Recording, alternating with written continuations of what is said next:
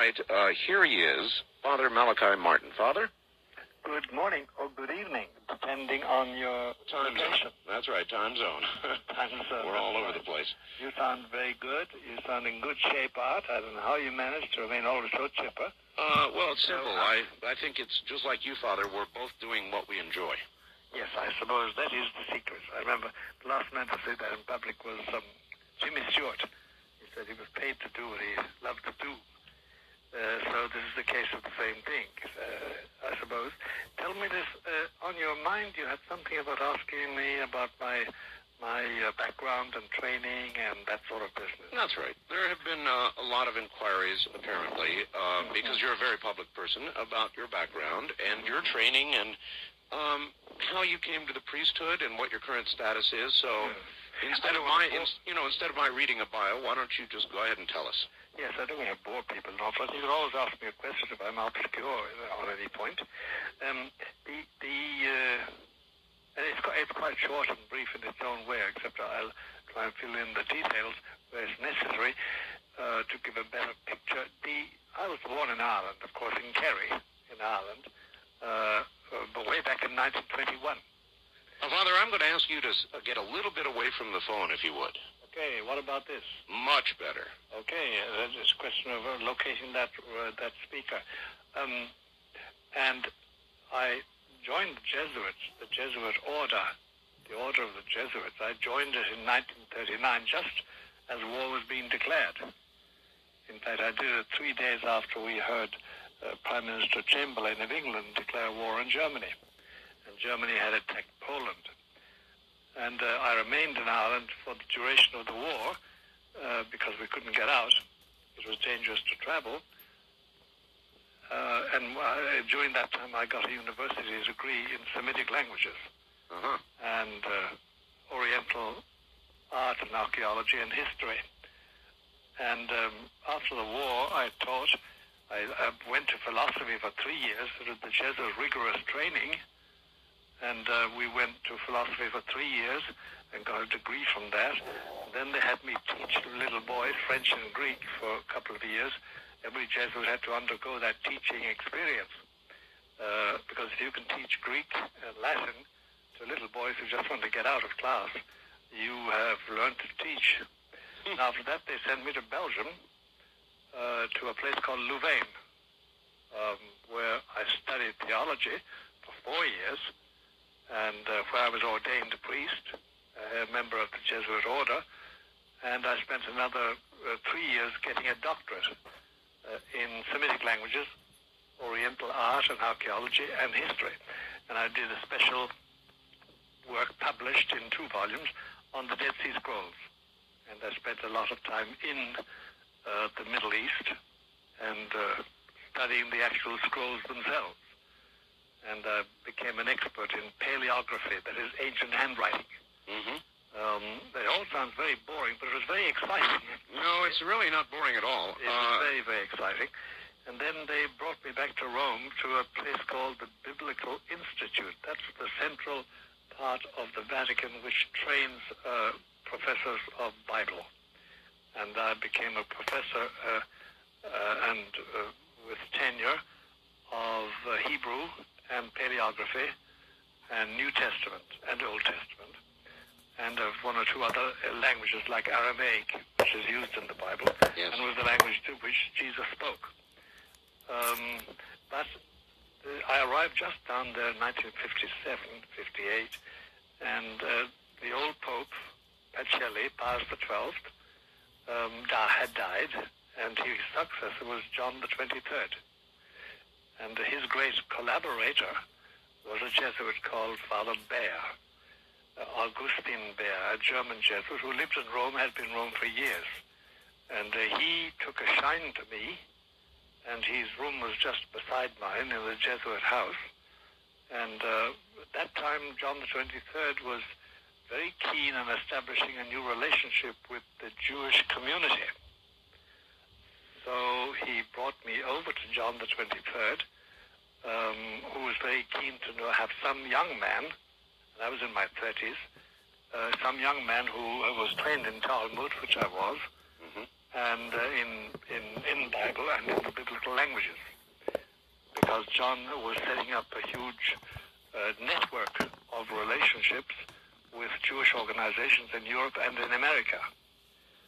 And then, because he was going to hold a thing called the Second Vatican Council, which met finally in 1962 and lasted until 1965, lasted all of 3 years.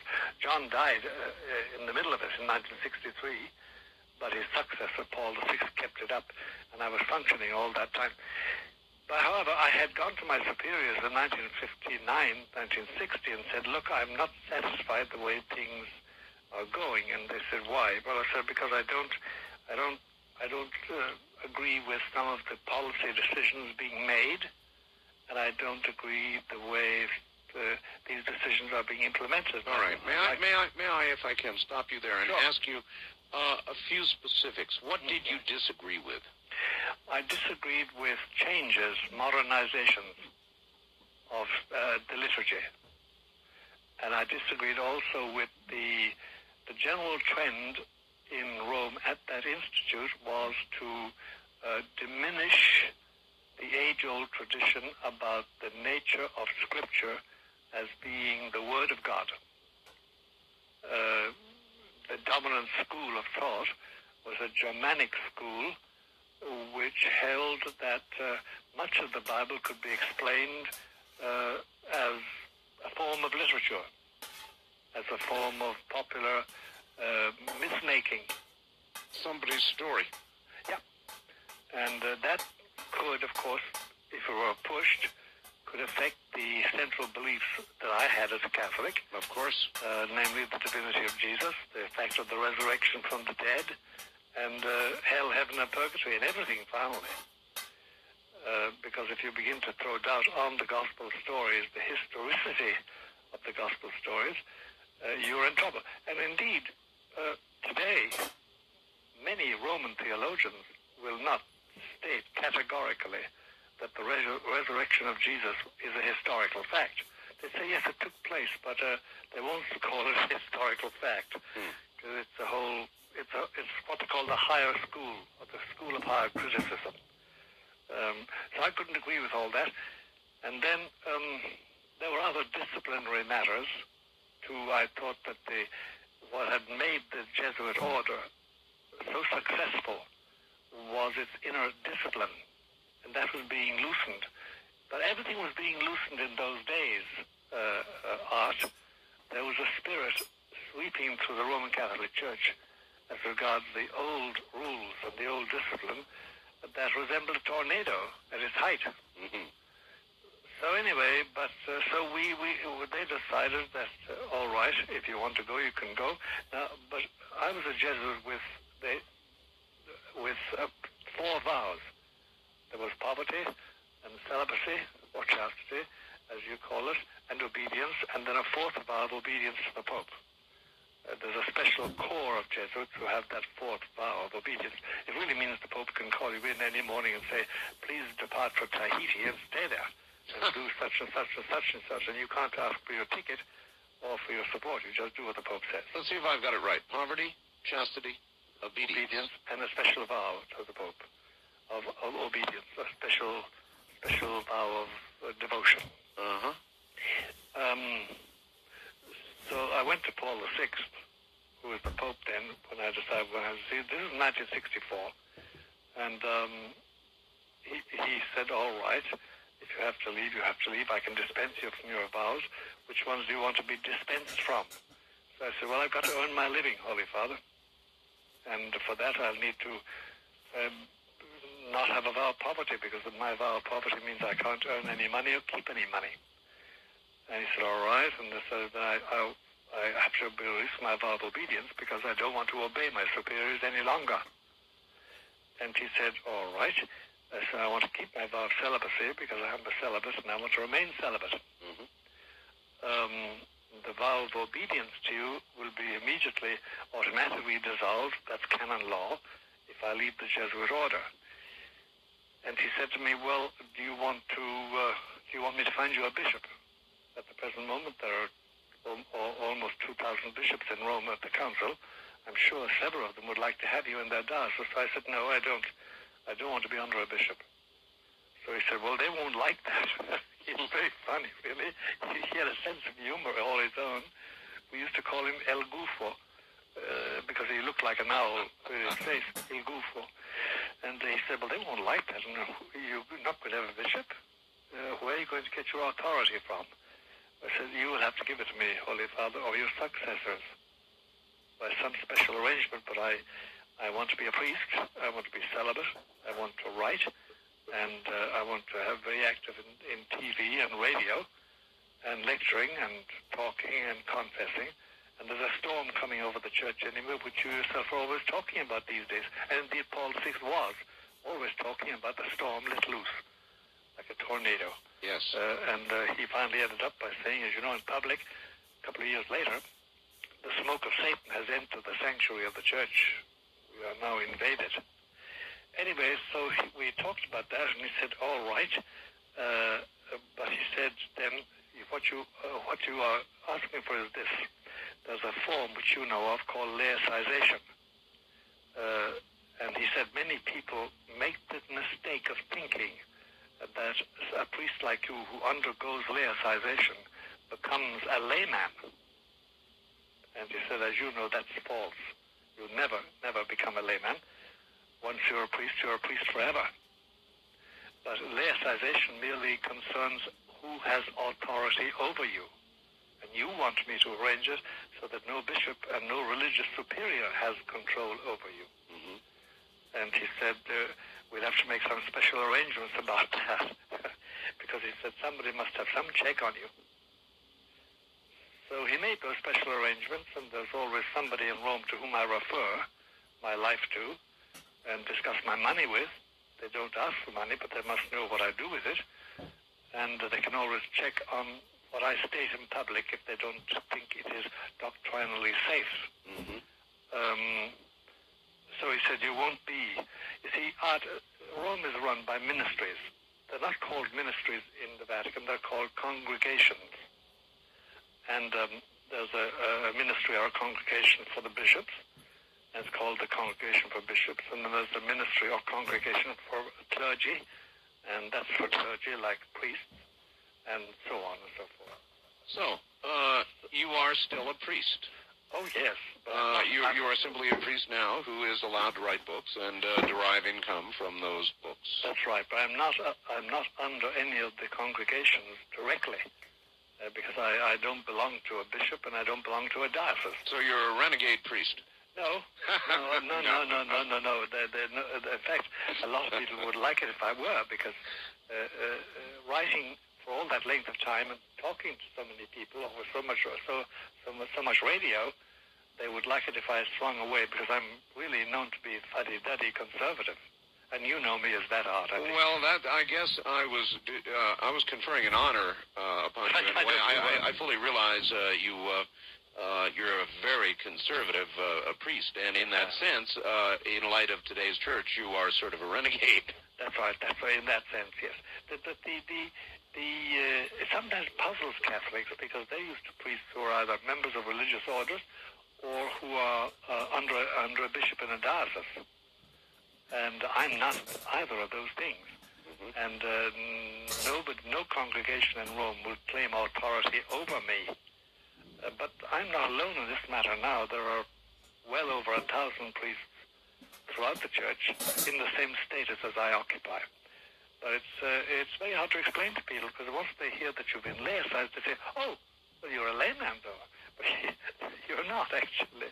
Well, we're not. I'm not. So in every sense of the word, you are still officially a priest. Oh, yes. Yes, and there's no doubt about that, whatever. It allows me a certain great latitude, but it also puts restrictions on me, because I can't back every political cause I'd like to back, because there are limitations on me for that. Mm-hmm. I'm not supposed to... I don't think priests should be politicking. That makes me want to ask you about your political views. Oh, yeah, I have views, of course. I'd be a dumbbell if I hadn't got views. But to fling one's weight into a political fight, which I sometimes would love to do, I restrained myself because I think, between you and me, I think that the one thing Jesus dislikes is politicking clergy, because he had a lot of trouble with it in his day. So I think that... Well, I have to frankly wonder about the entire process of politics. In other words, to attain high office in this land today, Father, it seems as though you must be an accomplished prevaricator. It seems to me that you cannot do it with clean hands. I may be too condemnatory in that sense, although I'm not condemnatory. I hear confessions all day and forgive sins as a Catholic priest and as a human being. But it would seem that you've got to prevaricate, yes. You have to speak out of two sides of your mouth. You have to promise knowing you will not fulfill your promises, and you have to pretend you side with an issue because it's good for you for re-election. Is that a sin? Or would you say that even a good man trying to enter the political world to do good things yes. Would have to do what he has to do to get where he wants to go, to do the good things he wants to do? Yes, it's complicated, but I think it's quite clear what you're saying. Well, I suppose that there are limits, you know. There are certain exaggerations that are now allowed, which are understood to be exaggerations on a politician's mouth. Father, hold on just a moment. We're at the bottom of the hour, and we'll be right back. Back now to Father Malachi Martin in Manhattan. Father? There's a point in connection with what we were just talking about in the previous hour, and it's this, that you call me Father. Yes, sir. And priests are normally called Father. It has become the habit that if you're not called Father officially, since I have 3 doctorates, I chose to be called Dr. Martin or Father Martin. Many people have called me as that, and there's no difficulty with that, except, for instance, in the Archdiocese where I live in New York, the Archdiocese does not want any priest that's not part of the diocese, and I'm not part of the diocese, and not to wear clerical clothes, yes. Brown collar and the black suit, yes, or not to be called Father officially. But I just want to note that a lot of Catholics, they meet you for the first time and they find out you're a priest, but you're wearing a shirt and tie. Well, they find that shocking. Is it okay to call you Father? Oh, yes. Good. That's what I am, and that's what I profess to be. Good. I'm just noting that small point as a consequence of the status I sought to get.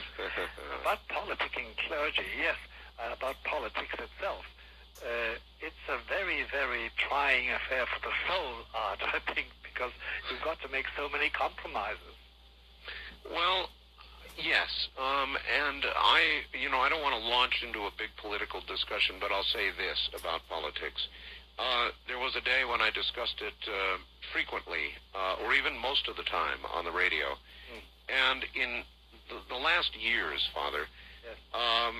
It seems like what they argue about and discuss in Washington is more and more irrelevant to our lives. Me too, it seems so. To me too, it seems so. And therefore I'm not very interested, unless you wanted to discuss some political problem, case, situation. Not me. Not me either. I don't find it interesting. And then I find the majority of my fellow citizens, of ordinary men and women, are not really exercised about it either. They have other problems and other considerations.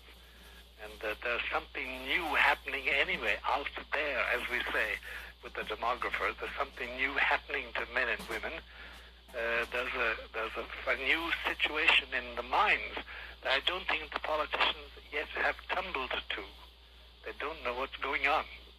Well, I would join them with that. I'm not sure I know either. I just know we are at the edge of momentous change. Yes, we are. We are. There is a change taking place, and nobody can formulate it quite accurately yet. And I suppose until it becomes a de facto situation, encased in laws and in practices and in the constitutional amendments, we won't know what it is. But there is a change taking place. And I can characterize it in a certain way, but it won't be a complete characterization. It's very hard to pin it down. But there is a change. When I interviewed you, Father, it goes back At least a year. A year, maybe a half a year at least. You made a statement that stuck in everybody's mind. You said, this spring, watch the skies. That's right. Now, there was a most remarkable event over Phoenix, Arizona. Most remarkable. Something gigantic hovered over that city, to the point where Frances Barwood, one of the council women in Phoenix, called for an investigation, a gigantic hubbub. There have been things seen all throughout this spring in our skies that we normally do not see. I wouldn't characterize them as alien spaceships or devils or weather inversions or flares or anything else. Something is going on. But there were these extraordinary phenomena, huh? Yes. Well, Art, I'm very glad you've told me that, because nobody else did. Nobody brought it to my attention. What I used to say, and it still holds retroactively, that if between the end of winter, 97, and the end of spring, 97, there were such signs in the skies, then that heralded something very, very awesome, and something awesome and therefore fearful within say 6 or 9 months of that time. Certainly before winter of 1998 is over, and probably before this calendar year 97 is over. And I still say it. Father, you said you worked extensively on the Dead Sea Scrolls. How much of the information in the Dead Sea Scrolls is now not public, and will it ever be? And what do the Dead Sea Scrolls reveal? Well, the answer to the first question, Art, is very simple, and it is a needed statement. There was, for quite a while, a constant rumor being repeated, especially in the popular press, that somehow or other either Roman Catholic priests or Jewish rabbis or Jewish scholars, or some group anyway, had found certain scrolls, certain writings from Wadi Qumran, that's the place in Jordan now, where the original writers of the Dead Sea Scrolls lived, at a place called Ain Feshka, and that if they revealed these documents, that they would upset every traditional view of Christianity and Judaism. Now, we have examined every inch. The truth is, we have examined every inch of every Dead Sea Scroll. Every scroll produced in the scrollery, produced by the scribes, transcribing them by hand. Mm-hmm. There is nothing extraordinary being kept from the public. What is being kept from the public is the publication of all the documents, because it takes a terrific amount of time to decipher them and to print them and publish them and translate them. But nothing has been hidden by a cabal of scholars, Christian or Jewish, and it gives a very false impression. That's the first thing to say, that it is all accessible.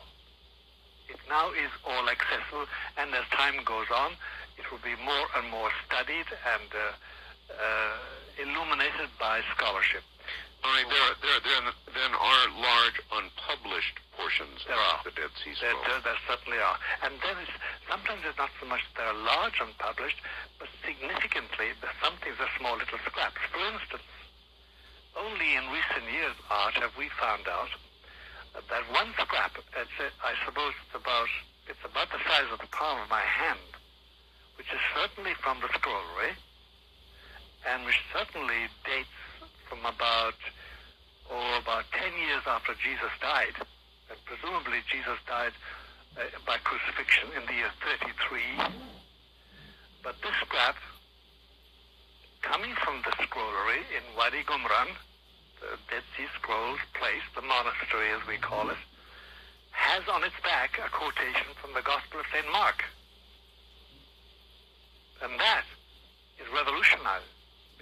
shows that the Gospel of St. Mark was circulating at that time.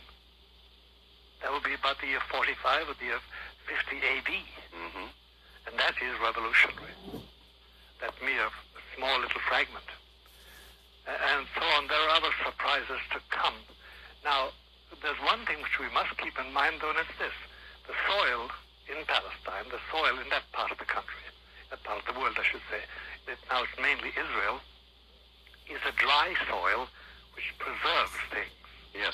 And I am certain, I will probably be playing a harp. I'm very hopeful about that part of my life, but I will be dead because I'm 76. But I think that in time, that land is going to yield ancient manuscripts. They will be found by archaeologists and published, and they will help revolutionize our entire concept of the Bible. For instance, Art, do you know we have no pre-exilic copy of the Bible? What do I mean by that? Well, as you know, the Jewish population of Palestine was led into exile in the year 594 by King Nebuchadnezzar. And that was the exile to Babylonia. We have no copy of the Bible dating from before that time. No pre-exilic copy. I am certain there are pre-exilic copies. So it's like the missing link. That's right. And it's a funny thing, the further we get away from those events, way back 2,000 years ago, 2,500 years ago, 3,000 years ago, the more we find out about it. It's the inversion of history. So that is coming. Now then, about the significance of the scrolls themselves, they confirm everything we know about Judaism. There's nothing in them which is specifically Christian at all. At all. At all. At all. There's nothing specifically Christian. And, you know, Jesus, when he was taken prisoner one night, the night before he died, he was being interrogated. And one of his interrogators said to him, "What have you been teaching in the streets? Well, what's your doctrine?" And he came back very strongly. Jesus never turned the other cheek, by the way, ever. And at that same interview, by the way, somebody struck him across the face. Somebody struck him. He didn't turn the other cheek. He turned on the man and said, "Why did you hit me? If I've done something wrong, say so. If I didn't, what's right of you to hit me?" But anyway,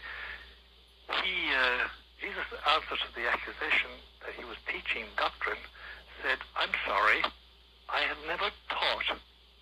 And then he used an expression in Aramaic, and in Greek, we have it in Greek, which is normally translated as "in secret." Basod would be the Aramaic. But basod is the term used in the Dead Sea Scrolls, the official documents of the group of people who were there, to indicate their special meetings, their professional gatherings.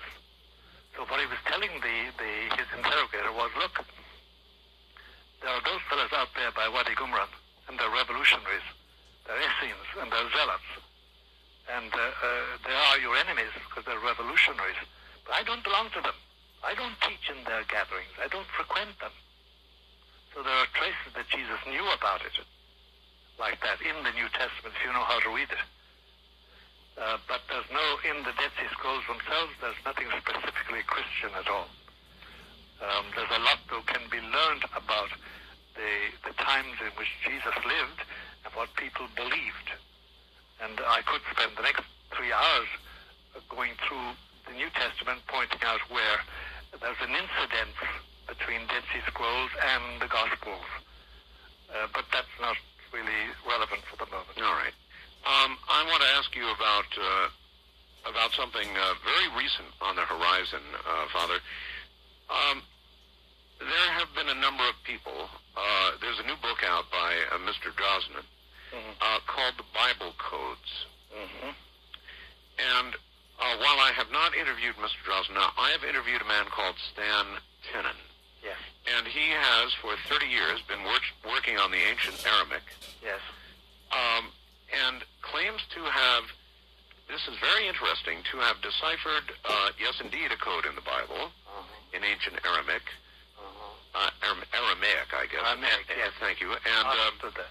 And he claims, most fascinating discovery, that these codes translate into geometric patterns that, if viewed, actually allow, for example, in Genesis, one to enter a state of experiencing not just what is written in Genesis, but what actually occurred.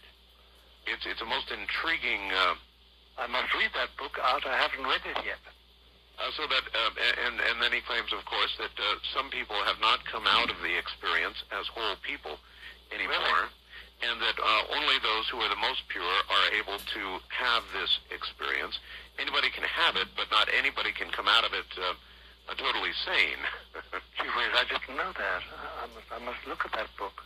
And I was wondering, I guess, have you heard about the publication? Oh, I've heard about it, all right, the Bible codes. I've heard about it. And indeed, there has always been a tendency, not more than a tendency, there's always been the habit, especially amongst Jewish scholars, Talmudic experts, to read their words of the Bible, which is mainly Hebrew, but some Aramaic, but mainly ancient Hebrew, to read them in such a way that they get a double meaning out of it, and a more profound meaning than the simple meaning we take from the historical parts of the Bible. There's no doubt about that. And there's this art. Have you heard about an art called gematria? Gematria. No, what is that? Gematria is actually it's a word used in the Talmud, the Jewish Talmud, but it comes from the Greek word geometry. But gematria is the use of the letters of words. Say in the first line of Genesis is Bereshit bara Elohim et hashamayim v'ha'aretz. In the beginning, God created heaven and earth. Yes. But they take each letter and they give it a value, a numerical value. Yes. And they translate those numerical values into other words, more profound than the bare statement, in the beginning God created heaven and earth. It's called gematria. And sometimes the results are astounding. They really are astounding. And do you consider it then possible, Father? I consider this as a possibility. If you know something did happen, you find confirmation of it in gematria. But it's really a confirmation. New revelations about God, new revelations about the evolution of mankind, new revelations about God's nature, about our destiny, and about holiness, and about the entire question of religious belief. No, I don't consider it reliable. You must have it beforehand, but gematria does provide a confirmation. There are books published on this, and you have to know math very well. And nowadays you must be able to use a calculator, because you've got to run off in your calculator the value of a word. Well, the man who published the work called The Bible Codes, Drosnin, claims that it is predictive, that it is prophecy. I find that explanation far less elegant than Mr. Tennant's, which is that these geometric patterns produced by the Bible codes actually allow one to experience what is generally written in the King James Version, for example. Yes. And that's a very elegant explanation indeed, and if true, I can't say it's something I could try because I'm not nearly pure enough to try it, but nor I do not feel that either. Then it goes against, I must say, I couldn't do it from the point of view of doctrine, because I don't believe that that's the way I'm supposed to find God. I'm supposed to find my belief. I have a far more, what I would call an objective norm.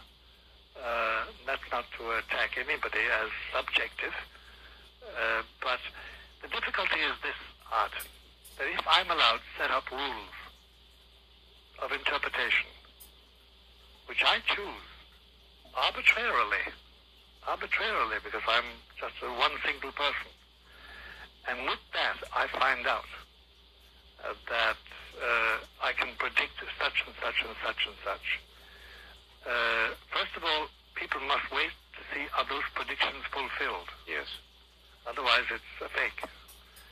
And while I'm waiting, I still am hanging on the subjective interpretation of one single individual. And that I find very shaky, especially if I'm seeking guidance for concrete decisions. Should I marry this woman? Should I have children? Should I invest in this business? Should I believe this? It's a shaky basis for concrete decisions I have to make. Is it honest of me to conclude such and such a deal? You know? And I need guidance. I'm a moral being. And I can be very immoral if I haven't got guidance. Indeed. All right, Father. Hold on. We'll be right back to you, Father. Yes. This August, again, I'm going to remind you to stay a little bit away from your phone, if you would. Is that better? Yeah. Oh, infinitely, right. Yes, sir. I'll do that religiously, I hope. Religiously. Father, this October, I'm going on a trip which is going to take me to Rome. I've never been to Rome. I've never been to the Vatican, and I'm going to go to the Vatican. What should I see? Well, that provokes an awful lot of thoughts in my mind, Art. Entre nous, between you and me, let me provide you with one or two names to go and see when you do go there. Oh. And if you're to give me your dates, but I will talk with you separately about all that. All right. All right. But apart from that completely, there is so much to be seen there that my one main advice to you is to make a choice beforehand, because you can't stay there forever. As a matter of fact, I'll only be in Rome for 2 days. Well, then in 2 days, there are certain things you can see and are worth seeing, and that repay the time put into it. You can see St. Peter's, and you can see the Vatican museums, the main museums in 1 day, less than 1 day, in one good outing, organized by some agency. And there are many good ones in Rome, and there are many good ones here that organize it in Rome for you. Now, if I were to use your name, that would not get me into the secret archives, would it? Well, if you use it with certain men, whose names I'll give you, yes. Oh, my. Good. Get you a visit there. It's a fantastic thing. Do you know there are 7 miles beneath the surface of Rome? 7 miles? Secret archives. And you enter this thing, and when you enter it, the light goes on, and as you move through it down along the passageways, the light behind you goes off, and the light ahead of you goes on. Oh, it's a fantastic thing. It's a fantastic affair. What I would give to be able to see that. You can see it all right, but if you can, in a short visit though, you just look at it and you pass on because you haven't got the time. Right. But you can see it. And then there are various other parts of Rome which should be seen. But the main one would be the Peter's Basilica, and some of the main Vatican museums, because they're magnificent. You've never seen such magnificence and such art. Well, I'm looking forward to it. Oh, it's a marvelous thing. It's simply marvelous, and Rome has some aura which exists no place else. And they say, non si parte di Roma. Nobody ever leaves Rome once you've been there. And it's true.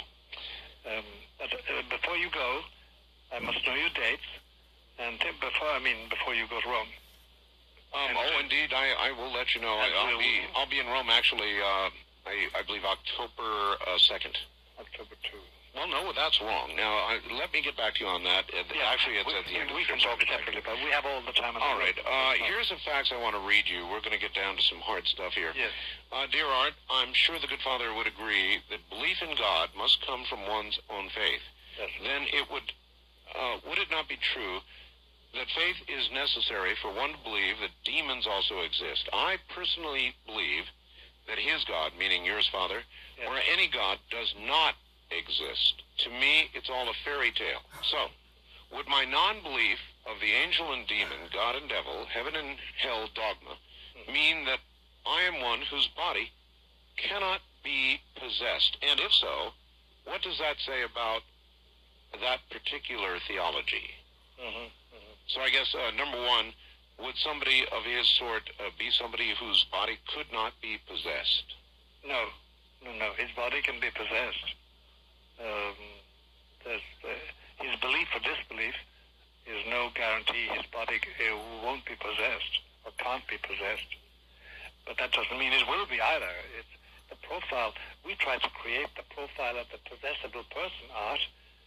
We've tried it since 1970, and there is no profile. There is no profile. No, it's a random thing happening. Rich, poor, good, evil, male, female, homosexual, heterosexual, educated, uneducated.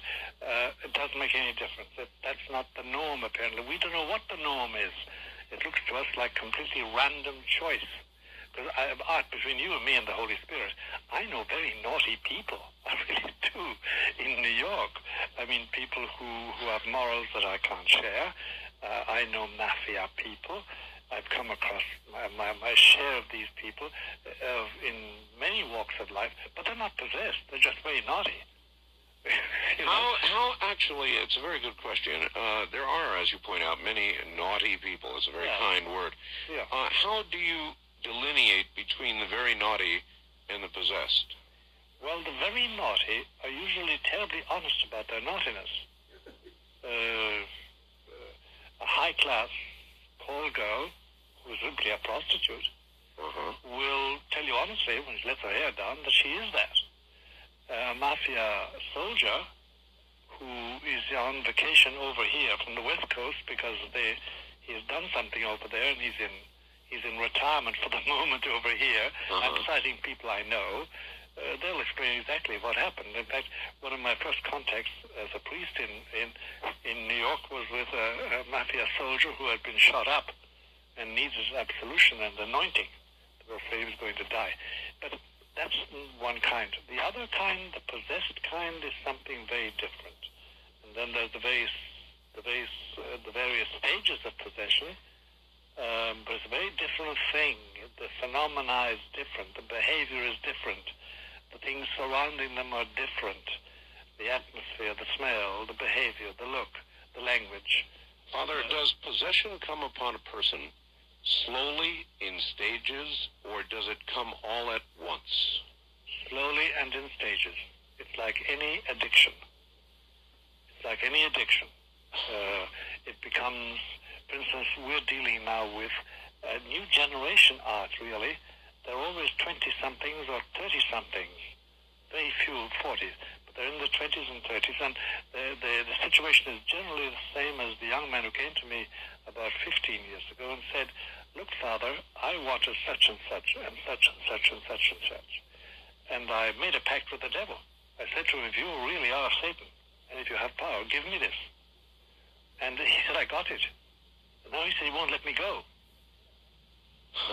And he did it slowly, and then I inquired into how it happened, and his mind got used to the idea of asking for help and for really a leg up. And he got the leg up in various places and succeeded tremendously in his profession. And then he found that his mind was locked and his will was locked, and he wasn't free. He wasn't free to love, and he wasn't free to choose. And finally, he wasn't free to die. Father, there are many people who have, at one time or another, let it cross their mind. Yes. Let me have this. Let me succeed in this. Let me do this. Yes. And I'll sell my soul, whatever.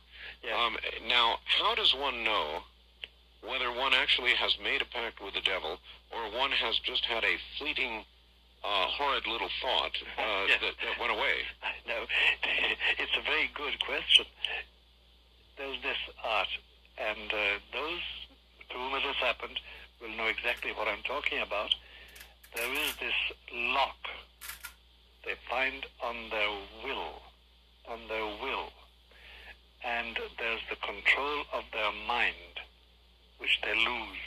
It's not that they go all hairy or they lose it, as we say, but it is that they find that their mind is restricted in certain ways, and their will, they cannot do certain things. They cannot exercise compassion. They cannot, they can't desire certain things. They can't really desire their wife or their husband, if it's a woman. question.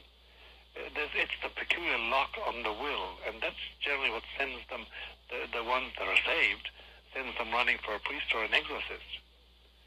What happens in some cases is that they go further into it, and they're completely programmed and controlled.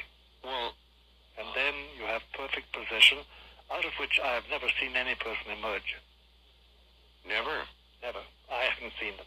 Now, I'm only 76. So it is not, sir, the classic possession that we all recall from The Exorcist. Not that, but a more perfect... It's a perfect possession. You see, the classical form is the person who makes themselves very obnoxious in their behavior. And they're really like the child. When a child is hungry, an infant who can't talk, they bang their heads on the ground, and they throw themselves around, they may protest, and they're saying, I'm hungry, or I'm dirty, or I'm thirsty. That's one form, and something can be done about that. But when they're perfectly possessed, they don't ask for any help, and they eschew any help. And you can how many people, Father, do you think are in that condition? Let's just talk about America right now. Forget the rest of the world. On a percentile basis, you mean? Sure. A minimal crowd, a minimal set of people. By minimal, what do I mean? Well, we are 260 million, isn't it, or something like that? Yes. I'm trying to make a proportion between the number I've known and the general population. I suppose about 10 million. 10 million. If I am in my mind, I'm calculating the proportion of people I've been with in this whole field. Well, here's a tough question for you. Would we generally, if we could see these 10 million people, yes, would we find that they are the powerful, the successful, yes, you would. None of them are obscure. None of them are failures. None of them are without respect and means. A lot of them are in high places. And as Charles II said about his ministers, the higher they go, the higher they climb, the blacker their bottoms get. But that's the very worst possible scenario for the world. These are the people who are shaping policy. Well, that is the difficulty, that we do find those in charge of things. And when you do, I've seen the following take place. In a certain bureaucracy, which I won't name, but a very well-known bureaucracy, of a worldwide nature, not merely American, people by men and women of ordinary means, some of them Hindus, some of them Christians, some of them Jews, some of them nothing at all, but with a natural, what I know, for want of a better phrase, civic virtue, isolating somebody who's obviously perfectly possessed and getting rid of them.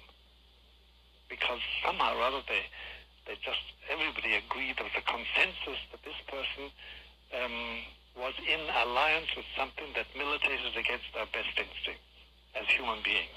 I've seen that happen. And not for any religious motive either. Just not, consciously religious motives. Do you understand what I'm saying? That they felt uncomfortable in the presence of this person, and yes, also saw that the direction of their actions and decisions, which they had power to take within the bureaucracy, was evil, just humanly.